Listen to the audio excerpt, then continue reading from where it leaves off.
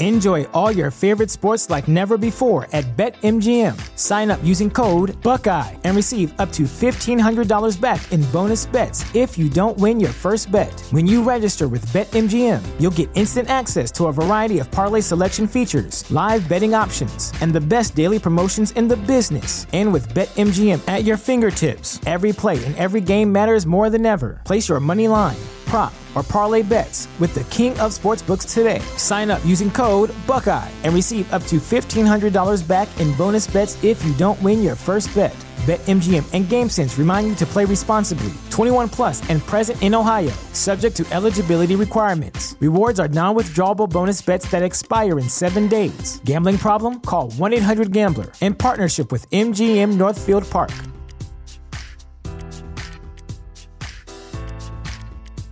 The future is a hefty responsibility and not one that we take lightly. But then taking things lightly has never been what Hefty is about. That's why we've created the Hefty Renew program that turns hard-to-recycle plastics into valuable resources like park benches and building materials. To participate, simply fill up an orange Hefty Renew bag with accepted items, tie it up, and drop it in with your regular recycling. That's it. It's that easy. It's time to rethink recycling with Renew. Particular valued resources may vary by geography. More info available at heftyrenew.com.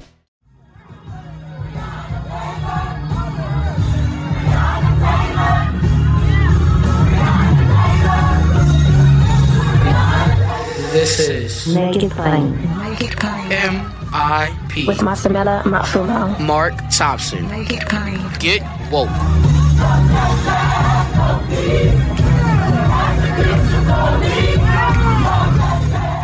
All right, folks. As you know, it's Thursday, and Thursday Coast is on Thursday, but we're going to talk about the importance of less than a week from now. And this will be our final analysis, prediction, prognostication with our friend, the founder of Daily Kos, Markos Moulitsas, before Election Day. And so we're happy to have him here. He's been keeping our optimism levels up high. Let's see if we can keep them up and drill down into some of these numbers and see where we are and really think about what's going to happen on next Tuesday. Markos is here. Markos, welcome to Thursday Goes. 4 years of waiting for this moment to arrive, and it's actually just around the corner, and it's really incredibly hard to believe. But we survived. We survived those 4 years, which, I think we should pat ourselves on our backs because it hasn't been easy. And now we have these last few days, and it's an all-out sprint. And I hope everybody's leaving it all on the road because we need every last vote to turn what I think is going to be, for sure, a good night into the best night. And the difference between those two outcomes is absolutely massive in terms of impact and policy. And so we need that best night possible. Yeah. So let's start kind of where we left off. You've been focusing a lot with us on Florida. Still looking good there? Florida. Never depend on Florida. The day we need Florida, because if Florida decides it, we're screwed. I don't trust Florida. And the early vote, it looks good, but we're still seeing weakness around Miami-Dade in Orlando, which is exactly what cost us in 2016, which is exactly what cost us in 2018. Whatever the Democrats had built, whatever machine they built there, I'm still not seeing that sort of hole in our GOTV operation in those two Democratic regions. And it's mostly Latinos. And it's not the Cuban Latinos. They vote Republican. It's more recent immigrants from Central America, and it's Puerto Ricans. They're not immigrants, but they've arrived from the island, and they're just not voting at the numbers that they should. So this is an actual long-term problem. Then, of course, there's Republican efforts to suppress the vote of the former felons, which a ballot initiative enfranchised in 2018. So there's a lot of work to be done in Florida. I'm actually more excited about what's happening in Texas and Georgia, to be honest, because Florida Florida's going to Florida. I mean, Lord. I mean, the polling says we're going to win, but it's very, very close. And again, polls aren't votes. And if Democrats can't pull out their core Latino Puerto Rican vote in Miami-Dade, Broward, and in Orlando, then it makes it incredibly difficult to win statewide. Can we still do it? Yeah, but it's a lot harder. Yeah. So you actually feel better about Texas and Georgia. Tell us what you know. Yeah.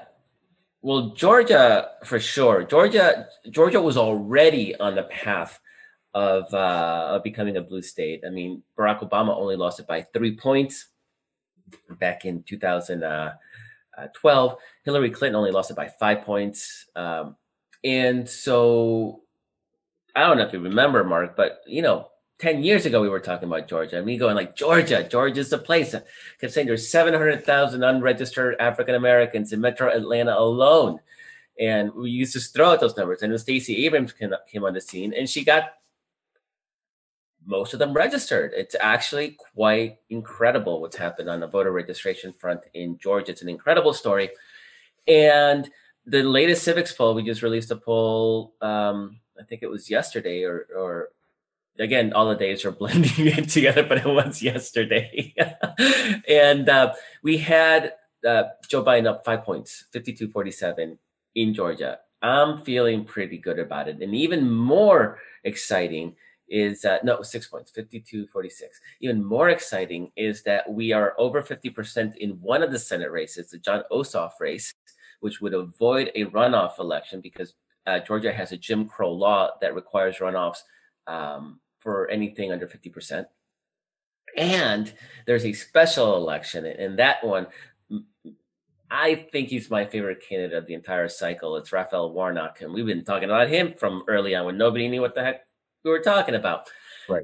Warnock, we have him at 48%. We have him close to an outright majority. Now, the problem there, it's a special election. All the candidates are running on the same ballot. And so you have 22 candidates on the ballot, including Matt Lieberman, Joe Lieberman's son, who is an utter a-hole and has refused. And he's been calling Warnock the establishment, right? The head pastor at Martin Luther King's church is the establishment. And he's a total jackass. And he is getting, we've seen his support crater. I mean, Georgia Democrats are consolidating around Warnock, but it was already really difficult to get to 50% on that race. I think Matt Lieberman made it that much more difficult. And so that one's probably going to go into a runoff in January, Mark. It's going to be World War III in Georgia. As Warnock tries to regain that seat. I could see Democrats raising $100 million for the guy in a month. I mean, it's going to be explosive. And he is legitimately an incredible candidate. So I'm pretty excited about Georgia for sure. And Texas registered just in the last 3 months. There were no. This is Georgia. Sorry, I'm even getting my Texas and Georgia's confused. 300,000 people registered, new voters in Georgia in just the last 3 months. 1 million new registered voters since 2016. That's the power of what Stacey Abrams and allied organizations have been doing in Georgia. And that's why it's a whole different picture. And so a lot of people saw this and like Joe Biden up by 6 points in Georgia. That seems crazy. And it totally seems crazy, but no doubt about it. But given the number of new voters, given the turnout that we are already seeing, it's a different world. And if these numbers bear out, and again, I guess we'll know in less than a week, Mark, if these numbers bear out, we're going to see a Georgia that within a couple cycles will be like Colorado, a formerly competitive state that's just blue. So I'm also hearing that what's motivating these long lines in Georgia is exactly what happened to Stacey Abrams. And it's always motivation. We saw this in 2012. When you suppress or threaten to suppress people's vote, they're more motivated to go out and vote. And that really should be the case across the country. it should be, it probably is, but I've been specifically hearing that's part of the enthusiasm in Georgia. I saw just on yesterday more Twitter activity calling for Lieberman to drop out of the race. At this point, it's a week out. They can't take his name off the ballot, but he should have. Half the people have already voted already too. Yeah. One of the things that we've noticed in our poll is that we asked people who have already voted and those who haven't voted yet. And of those who have already voted, Lieberman was at 1%. And of those who had not voted, he was at 3%. So I wonder if there's sort of this third party effect where people think they're supporting a losing candidate. They walk in, they're like, am I really going to throw my vote away? And that's what may be happening in Georgia. But, Mark, they've been suppressing votes forever. Right? Yeah. Something's changed. Something has changed this year. And I don't know if it's social media. It might even be just social media. People are seeing it very explicitly. And it's so blatant because Republicans are realizing they're about to get absolutely blown out of the water. In Texas, right? That was a great example of Republican Governor Abbott limiting the number of drop boxes to 1 per county when you have Harris County is bigger than 22 states. Just Harris County is bigger than 22 states. And they wanted to limit that to one drop box. When you have these podunk rural counties, with 5,000 people, they get their own ballot box too, right? I mean, it was so blatant. And Texas is, within the next couple of days, going to hit the 2016 vote total. Just in the early voting period, they're at 80% right now, 85%. They are going to hit and turn out in Harris County. And so people are not using their drop boxes, right? They're just voting in person. That's what they decided to do instead. But I am absolutely convinced that by trying to limit the drop boxes, it sent a signal to sort of peripheral Democratic voters in Texas that, oh my God, if the Republican governor is this afraid of us voting, it's because he has a reason to be afraid of us voting. And that has dramatically supercharged turnout in Texas. And Texas leads the state. I mean, it is absolutely crushing everybody in the number of people that have voted. It's absolutely the most beautiful, wonderful thing I've ever seen. And Republicans were already in trouble because their 5 biggest states by electoral votes are all battlegrounds: Texas, Florida, Pennsylvania, North Carolina, Georgia. Those are the 5 big, Ohio. Those are the 6 biggest states by electoral votes are all battleground states.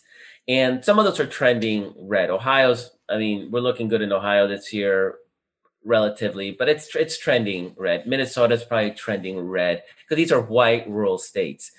Pennsylvania, it's tough, but Texas, in Georgia, in North Carolina, those 3 states are all trending blue. And there is just no world in which Republicans are viable nationally if Texas, and then throw on Georgia and North Carolina, if those states start becoming purplish blue to blue, and Texas is a blue state. It's just a question of people not voting, right? Georgia, same thing. It's a blue state, people not voting. If those states flip, it's over. It's over. They don't have a national party anymore. It's quite fascinating what's happening. So I'm really, really excited about what's happening in Texas. So MJ Hagar, does she win? Does she beat Cornyn in Texas? This is a tough one. In a lot of states, the Democratic Senate candidates are running ahead of Joe Biden. Texas is one of the few exceptions. She's running behind. And she's had a name ID deficit in Texas. And it's an expensive state. And she wasn't raising the kind of money that a lot like a Jamie Harrison was raising, or in Kentucky, what's her face in Kentucky was raising, which has pretty much been wasted money in a lot of ways. As much as we'd love to kill off Mitch McConnell, Kentucky's a really, really, really tough state. So MJ Hagar didn't have the kind of money she did. And now, very late, a lot of money is flooding in, a ton. But about 80% of people have already voted. So I'm not sure what the super PACs were thinking, waiting this long. That might be one of the biggest miscalculations of the cycle. Now, if Biden manages to win Texas by 3 points, I think maybe he drags her over the finish line. I just don't. I mean, the polling certainly doesn't say that. Polling certainly doesn't suggest that if Biden wins, it's going to be one of those where he wins by, 0.5%. And I haven't lost hope that Hagar pulls it off, but I think that's going to be one of our heartbreakers Tuesday night. Either the biggest surprise or just, losing by 1-2 points. Long term though, it means, Ted Cruz, you're done. Cornyn, you're done. This state is moving in the wrong direction for them. And Trump has accelerated, Texas's move to purple status. And just in general, Trump will have it's a death knell of the Republican Party. It's kind of absolutely fascinating if we can close this deal. And again, we're this close. We're 2 points, right? 2 points between a 50-50 Senate and a 55-45 Democratic Senate. That's the difference. So you mentioned the death knell a couple times. We had the death knell in 2008. And I'm going to go back to the calculation in a minute, but I just want to say this. The Obama administration, of which Joe Biden was a member, and I just saw a commercial the other day about how good Joe Biden is working across the aisle. Okay. That administration, it was a death knell in 2008, and it was so confirmed. I had James Carville sit in my studio and tell me on and off the record just how much of a death knell it was, or should have been. And then there's this need, we're going to throw them a lifeline in the spirit of unity and America and all of that. And what concerns me is that it ought to just stay dead. And people say, how can you say that? But Marcos, you and I have discussed this before, Marcos and I have been doing this over a decade. That's why he can recall what we talked about in Georgia for over a decade. The Democratic Party is a party of one name, but it's actually a party of many M-I-N-I and M-A-N-Y parties with all the different constituencies. The Republican Party is not a party. It represents solely the interests of wealthy, privileged white men. Doesn't even represent the interests of most white people. Yeah. So when you say let's have unity, you're not making unity with an entity that is actually serving the white folks that Reverend Barber serves. Reverend Barber could almost, we talk about black political party. So I could say, let me form a black political party. Wouldn't have to do that if African Americans took their rightful place in the Democratic Party, because there already is a black political party. But Reverend Barber is the one who is most qualified to build a white working class and poor political party, because they're all with him. There are more of them with him than are even represented within the Republican Party. So I just hope that when people hear us say death knell, it's a necessary death. This is where euthanasia is necessary, because the longer it lives, the more confusion, disruption, disunity. We keep reliving the Confederacy. And we've been reliving that for 100 years longer than we should have. Strom Thurmond resurrected that. We keep resurrecting these old Confederacies. So anyway, that's my rant for the day. You can respond, but. It sounds good. It was absolutely frustrating to see Democrats have 60 seats in the Senate and big House majority, and Obama winning against not even a crazy Republican, right? John McCain. But conclusively the country saying this is the direction we want to go. And then Obama, and you have Mitch McConnell and company talking about openly about how their goal is for Obama to lose the next election. And they sat there trying to get bipartisan consensus. Now, it was a different Democratic Party. And I think people who, newer to politics don't realize it. It had Joe Lieberman in it. It had Max Baucus in it. It had Ben Nelson in it. And so these people, literally their entire brand was we're going to be a-holes and make sure nothing ever happens because they need to kiss our ring and rub our feet, do whatever, right? I mean, I don't know what they wanted, but they sure as heck were not in line with the Democratic Party majority, and they stymied it. And at the time, they allowed the filibuster to rule supreme, right? So you needed to get all of them aboard. Now you have a Democratic Party in the House and in the Senate that is more ideologically cohesive. Now we still have Joe Manchin in West Virginia. We have Kyrsten Sinema in Arizona, who's a flaming liberal. She just plays a conservative Democrat because that's what she thinks she needs to do to win in Arizona. I think as Arizona turns more blue, she will turn more blue along with it. So you have a party that is more in tune, more in line with what we're going for. And you know what's really amazing right now moving forward is that you hear Joe Manchin, he's pissed.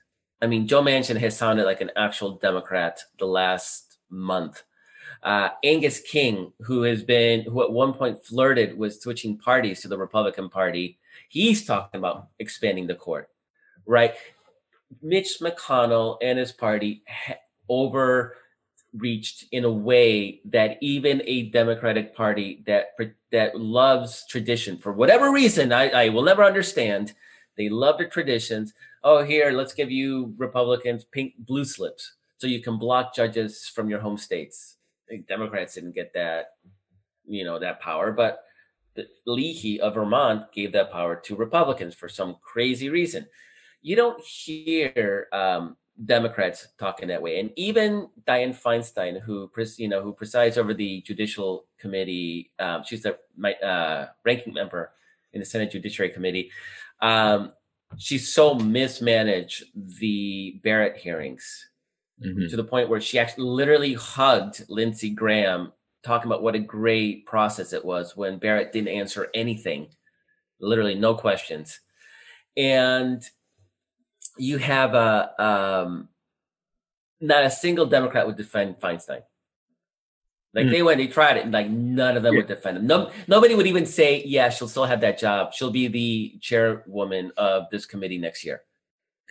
And so I think there's a change, and this is where having a big majority matters. A 50-50 Senate with Kamala Harris being the tiebreaker vote isn't going to get us to eliminate the filibuster, isn't going to grant us statehood for DC and Puerto Rico, isn't going to be enough for us to expand the courts, isn't going to be enough for a nationwide voting rights standard that protects everybody's right to vote. So we don't have to win by 10 points in order to actually be able to say, okay, that was legitimate.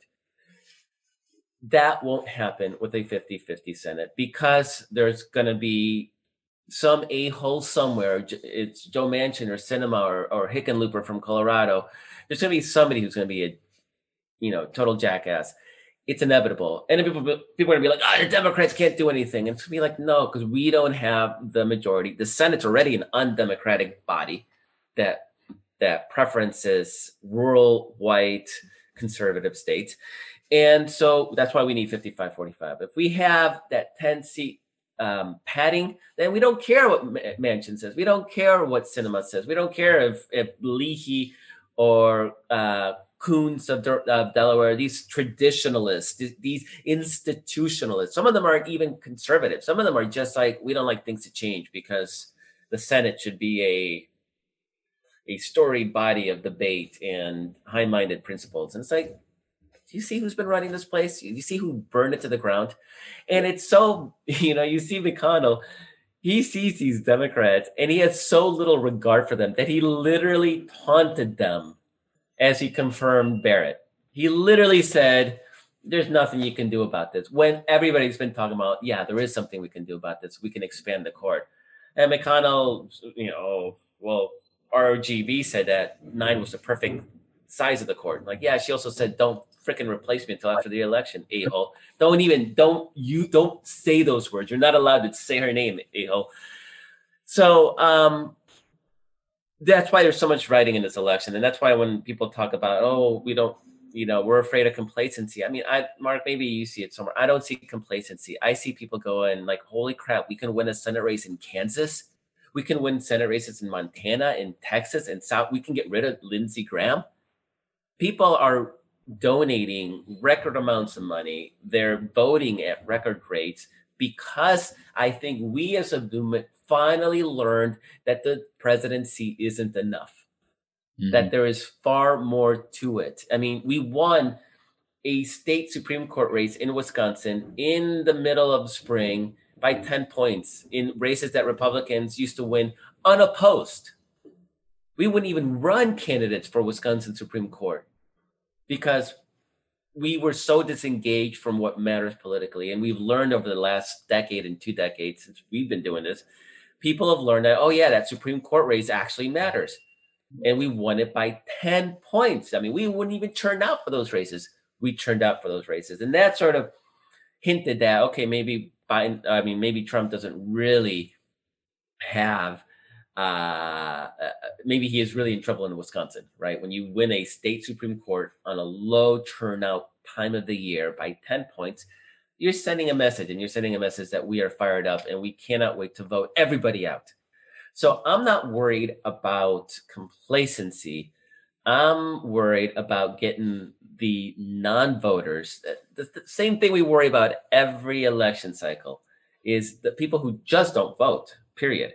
How do we make sure they vote? Because they're the difference between our good night and the best night. And so much is at stake with the best night. And like I said, expanding the courts, statehood for DC and Puerto Rico, a national voting rights bill. I mean, yeah.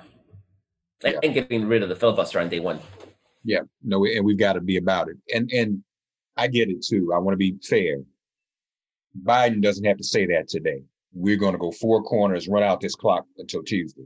But after Tuesday, if he wins, you're right.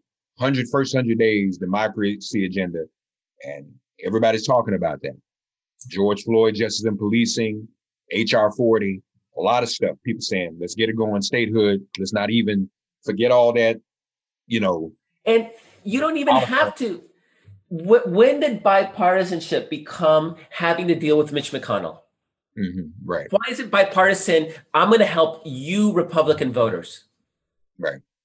That's bipartisanship. It's saying, you know what, this bill, let's do a $10 trillion stimulus. And yeah, you in Wyoming, you didn't vote for me. I don't care, because this is what bipartisanship is. I am going to send you money. I'm going to save your businesses.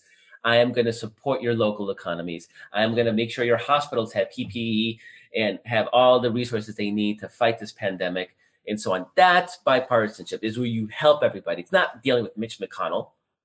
Yeah, right, right. You're right. He doesn't care about those people. But just to be clear, because I always like for us to be holistic, I must be fair. The problem and the reason, Biden is gun shy, and he's old school, but it's not just old school people like him. This media atmosphere that has been created with the mainstream media, that anything we do, even in defending ourselves from the right, is seen as being disproportionate to what they do to us. So the mainstream media only uses the term court packing when it comes to us in January. They never call these almost 300 judges what Trump has done and McConnell done together. They don't use the word packing for that. So there's still this need. Norah O'Donnell on the 60 Minutes, as bad as the way Trump acted with Leslie Stahl, what stood out for me? You probably saw it. Norah O'Donnell asked Kamala if she's a socialist. I mean, just totally out of the context of whatever. And so there's still this hostility. Oh, they're going to pack. They're going to take over everything. The British are coming.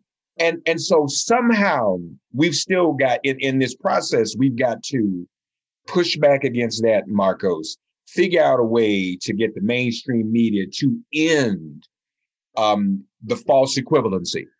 So I just want to say that I'm not naive to that. It's going to be a battle. So folks, winning, here's the moral of the story. People say, well, what difference does a vote make? Well, you're right. That's just one day. Winning means working, organizing, mobilizing 365 days a year. All right, not just on November 3rd. That means November 4th, 5th, 6th, 7th, all the way up to January 20th. We have to defend what we voted for and hold it accountable and make sure it happens. Okay, let's do this. You want to walk through some battleground scenarios that would make us victorious. Of those 5 or 6 key battlegrounds, do we need to win all of them? Before I do, though, we haven't talked about Michigan. Okay. That's starting to look a little crazy, and I don't understand that. But do you? In what race? When the presidential, they're saying it's tightening with Trump. We're not seeing any tightening, and Trump's pulled out. No. That was the first state that Trump and his, they pulled out. Trump's broke. I mean, they don't have any money at this point. And it's in our numbers. I mean, we're seeing it double digits, Biden. I mean, it's just not close. Again, we're assuming people vote, right? But I'm not seeing any drop off on that front. On the presidential front, the big 3 are Pennsylvania, Wisconsin, and Michigan. And it's funny because some people are being triggered by the polls, because they remember 2016. And there's a whole story there. Polling's different now. It's not the same as then. Hillary was under 50% in almost all the polling. It was stuff like 46, 42. It just meant that the undecideds went to Trump. And we know that in the exit polls, right? All the polling now, Biden's over 50 in the states that matter. Michigan, Pennsylvania, Wisconsin. Wisconsin and Michigan are pretty solid. Nobody's worried about those anymore. Pennsylvania is probably about consensus. It's about +6 Biden lead, which is pretty solid. But nobody, it's still in the realm of let's really focus on this one a little bit. And we've been really directing our readers at Daily Kos to do phone banking in Pennsylvania. We would really want to lock it down. That's all Biden has to do. You win those 3, that's it. And he actually has decent leads in all of those. Now, everything beyond that is gravy, or it's service to the Senate races. And if you look at Joe Biden's travel schedule and Harris's at this point, it actually mirrors the competitive Senate battlegrounds. It's Texas, it's Georgia, it's where else did he go? North Carolina. They're the expansion seats. But there's also down ballot benefits to those. And those we want those. I mean, we want in an ideal world, Biden wins with 400 electoral votes, right? You just want Donald Trump to walk away knowing that he is the biggest loser in American history. That would feel good. But we just need him to lose. So there's a problem though. Here's the problem with Michigan, Wisconsin, and Pennsylvania is that the legislatures in all 3 states are Republican. They're the legacy of us staying home in 2010. See, this stuff matters. So people stayed home in 2010 and Republicans won everything. That Republican wave year 2010. And those legislatures are still creating trouble to this very day. And what they've done in those 3 states is that they prohibited the counting of any early votes. So they've set it up. This is the big Trump plan, right, is to win the day of the election vote and then go to court to stop the counting of the early vote. And now in 3 states again? Michigan, Pennsylvania, Wisconsin. Got it. Arizona, they're already counting their ballots. I'm pretty sure Texas is already counting their ballots. Georgia's already counting their ballots. Florida theirs too, right? Yeah. So most states, but in those 3 states, because they were the 3 states that were seen as, I don't think Republicans expected to have to fight for Arizona and Texas and Georgia and so on, right? So they really focus on the 3 states that they thought would be the whole election. What about Texas? Are they already counting too? Who? Texas. I believe so. Okay. I believe so. I could be wrong, but I'm pretty sure. Now, the states that are going to be particularly interesting, not just for winning the election. We may not know who won Pennsylvania, Wisconsin, um, and Michigan. Now it's looking to be so lopsided that we may actually know. I mean, it may be obvious by election day that Biden has won those, but let's assume that it's closer, and let's assume that the vote count drags on for an extra couple of days. What would be great is if we could win outright Florida, Georgia, or North Carolina. We are going to know who won those states on election night. And what's more is that they're early states, right? They're East Coast states. If any of those three states fall to Biden, it is impossible for Trump to win the election at that point. I mean, not impossible, but it's impossibly unlikely. That would not only deflate Trump, it would deflate the militia crowd, it would deflate the lawyers. And so his entire ability to create chaos would be undermined, if not completely eliminated. So we don't need to win Florida, Georgia, or North Carolina. But if we do, I think it dramatically reduces the possibility of violence and chaos. And so they become outsized important as we head into these last few days. Okay. And all three of those are close states. I mean, none of those are going to be blowouts by any stretch. Because those Midwestern states those Rust Belt states, it's not looking overly competitive at this point anymore. I'm looking at Texas. It appears that they can start counting absentee and mail-in ballot. Okay, with a couple categories. There's absentee and mail-in ballot processing, but then there's absentee and mail-in ballot counting. Yeah, it's a big difference because they're in two envelopes, the ballots, right? They're in the privacy envelope and then the mail envelope, and you're going to have about 10 million of those. So they're already processing. That just means pulling out the ballots, and then they just feed them on election day. So in Michigan and Wisconsin and Pennsylvania, they can't even take the ballots out of their envelopes until election day. And that's millions of votes that they have to unwrap, right? Unwrap. What do you call it? Pull out from their envelopes. Wow, that's unbelievable. So the Kavanaugh ruling the other day in the Supreme Court was really about it at the moment, but it kind of forecasts what's going to happen. He said that any ballots that arrive after midnight in the mail cannot be counted. That's the yeah. No, he was a dissent at that in that decision, but it just it definitely forecasts that that's part of their legal strategy, obviously, to try to block. Now, Trump isn't necessarily just ballots that arrive after election day. Right. They're going to try to stop the counting of all ballots that have not been counted election night, which is so patently ridiculous that you'd think nobody's going to take this thing seriously, except that they've just spent the last 4 years packing the courts with ideologues that will find some kind of excuse. And you know what's amazing with that Kavanaugh dissent as well is that he cited Bush v. Gore, yes, which the Supreme Court said don't use this as precedent because it was such a BS decision to begin with that they couldn't even justify it as precedent. And two, Kavanaugh was on Bush's legal team. He was one of Bush's lawyers arguing for the counting of certain ballots. Very strategic, which ones they want to count it, which ones they want it thrown out.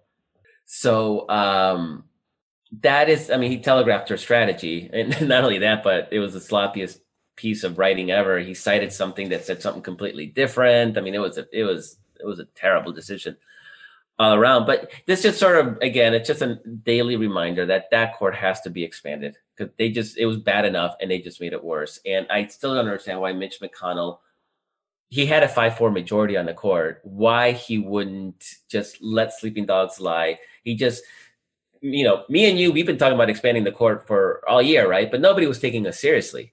Right. It wasn't mainstream thinking. And then McConnell just did us a favor.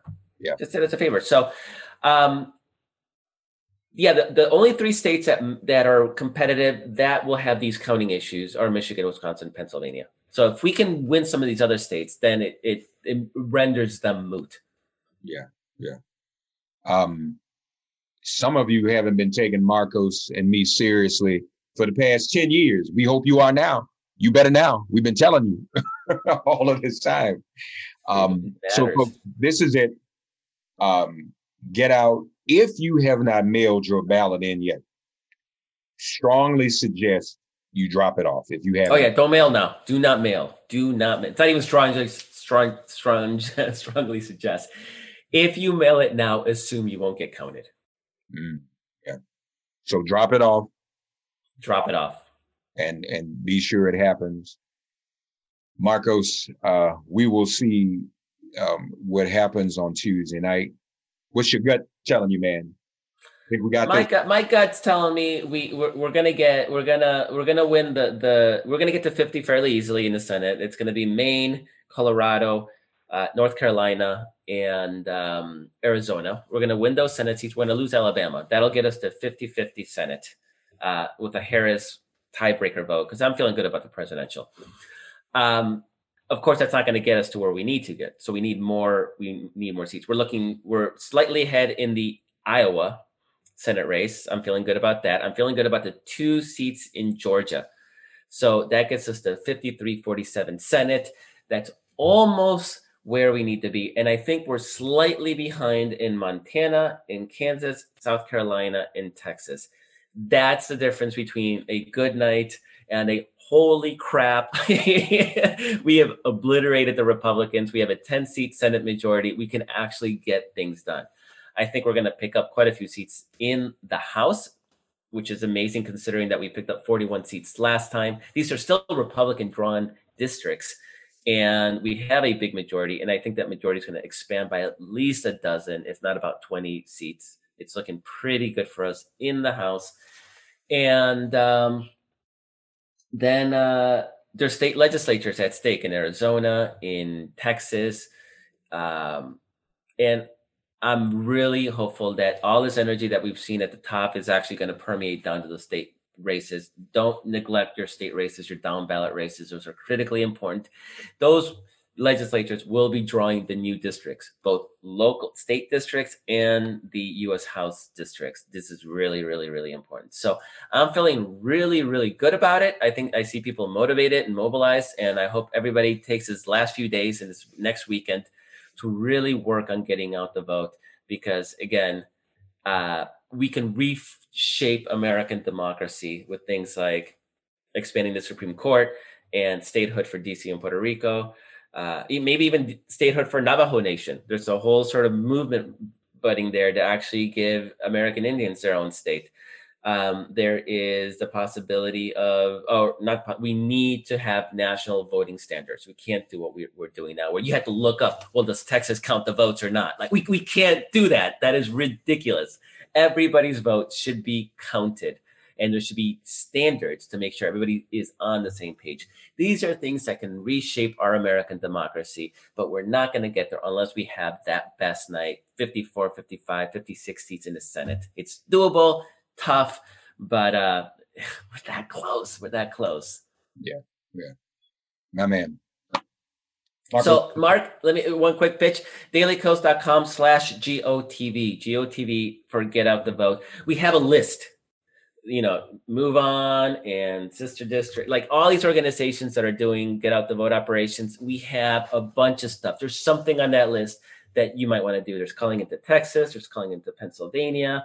There's signing up for the Biden campaign. Like we just listed everybody's GOTV options. And I'm not a phone person. I'm just not going to do that. But so look at the list. There's other things you could do. Like I wrote postcards. Too late for postcards now, but there's still things that you can do. So dailykos.com/GOTV. Find something to do if you're not already doing GOTV. dailykos.com/GOTV. Before we go, one other thing. You wrote a piece on Mike Espy, and that's tough. Mike's a friend. I have a lot of regard for him. He gave one of the best interviews I've ever heard of any politician on the show days ago. And this is literally, because I mean, there's a surge. We walked through some of his numbers, which don't look bad, especially now that he's saying, you know, the white college age students who were activated by George Floyd, okay, and got that flag taken down. We've been trying to get that flag down for 50 years.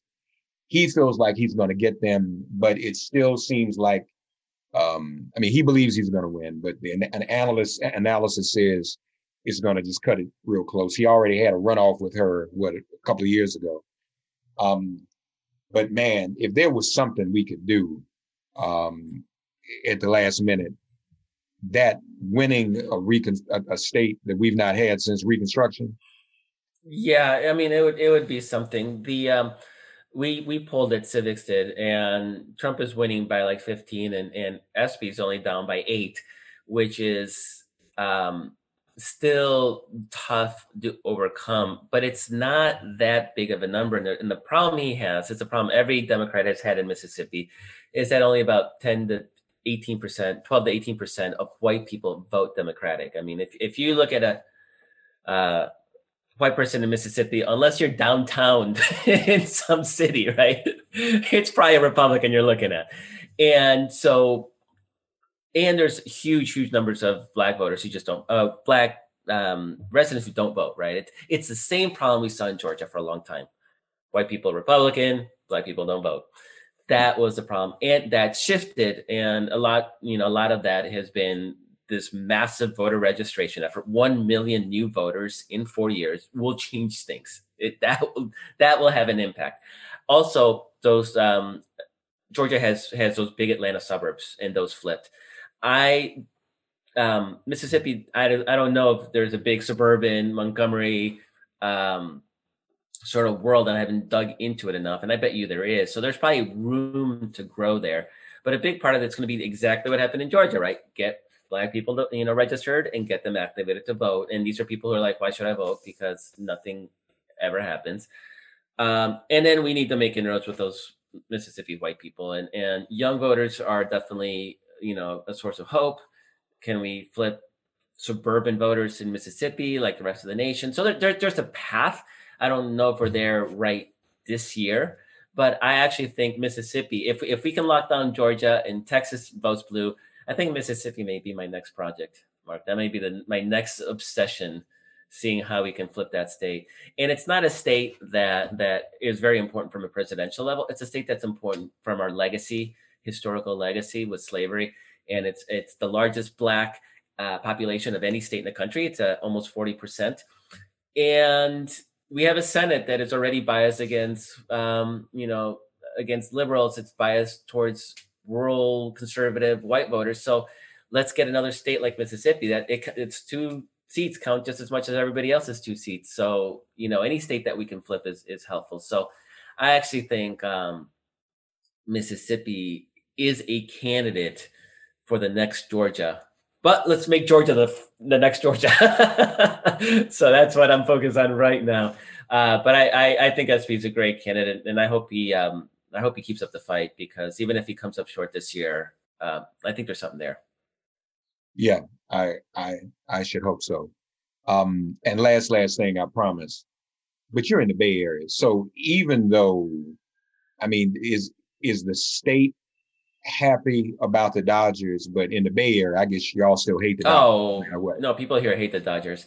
So I'm a Cubs fan, so I don't have that visceral hatred for the Dodgers that the locals here do. So no, they're not celebrating up here, Mark. Even though it's California and a pandemic. Nope. Okay. No. Southern California is a whole different country. It's a whole different world down there. Well, man, the next time we talk, at the earliest it'll be election day, but if not, the day after or something, I don't know. But folks, go again, dailykos.com/GOTV. There's still something you can do rather than just be nervous. Be active. Turn that nervous energy and anxiety into action. So go to dailykos.com/GOTV and see how you can get involved, or contact some of these campaigns directly. You may just want to call Mike in Mississippi and make some calls for him. Just do that. It won't hurt. It can only help. Marcos Melissas, a special edition of Thursday Coast here on Make It Plain. Thank you, Marcos. Thank you, Mark. Thank you, everybody, for doing everything you've done to get us to where we are today. This hasn't happened in a vacuum. We built this as a movement. Thank you. Thanks for getting woke and listening to Make It Plain. Please remember to listen, like, subscribe, and wherever you get your podcasts, please give the show a 5-star rating. And please do spread the word. Let's all continue to pray for each other during this pandemic and this police-demic. If all hearts and minds are clear, it has been made plain.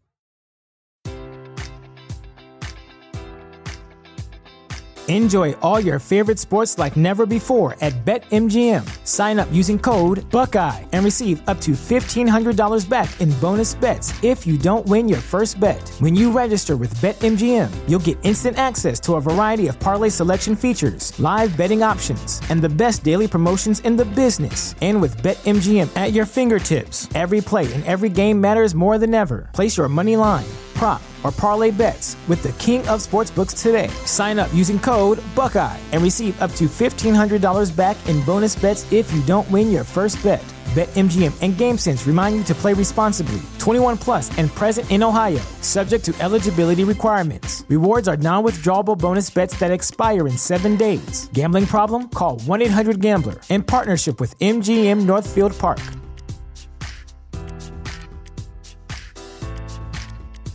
You know how to book flights and hotels. All you're missing is a tool to plan the travel experiences you'll have once you arrive. That's why you need Viator. Book guided tours, excursions, and more in one place. There are over 300,000 travel experiences to choose from, so you can find something for everyone. And Viator offers free cancellation and 24/7 customer support for worry-free travel. Download the Viator app now and use code Viator10 for 10% off your first booking in the app. Find travel experiences for you. Do more with Viator.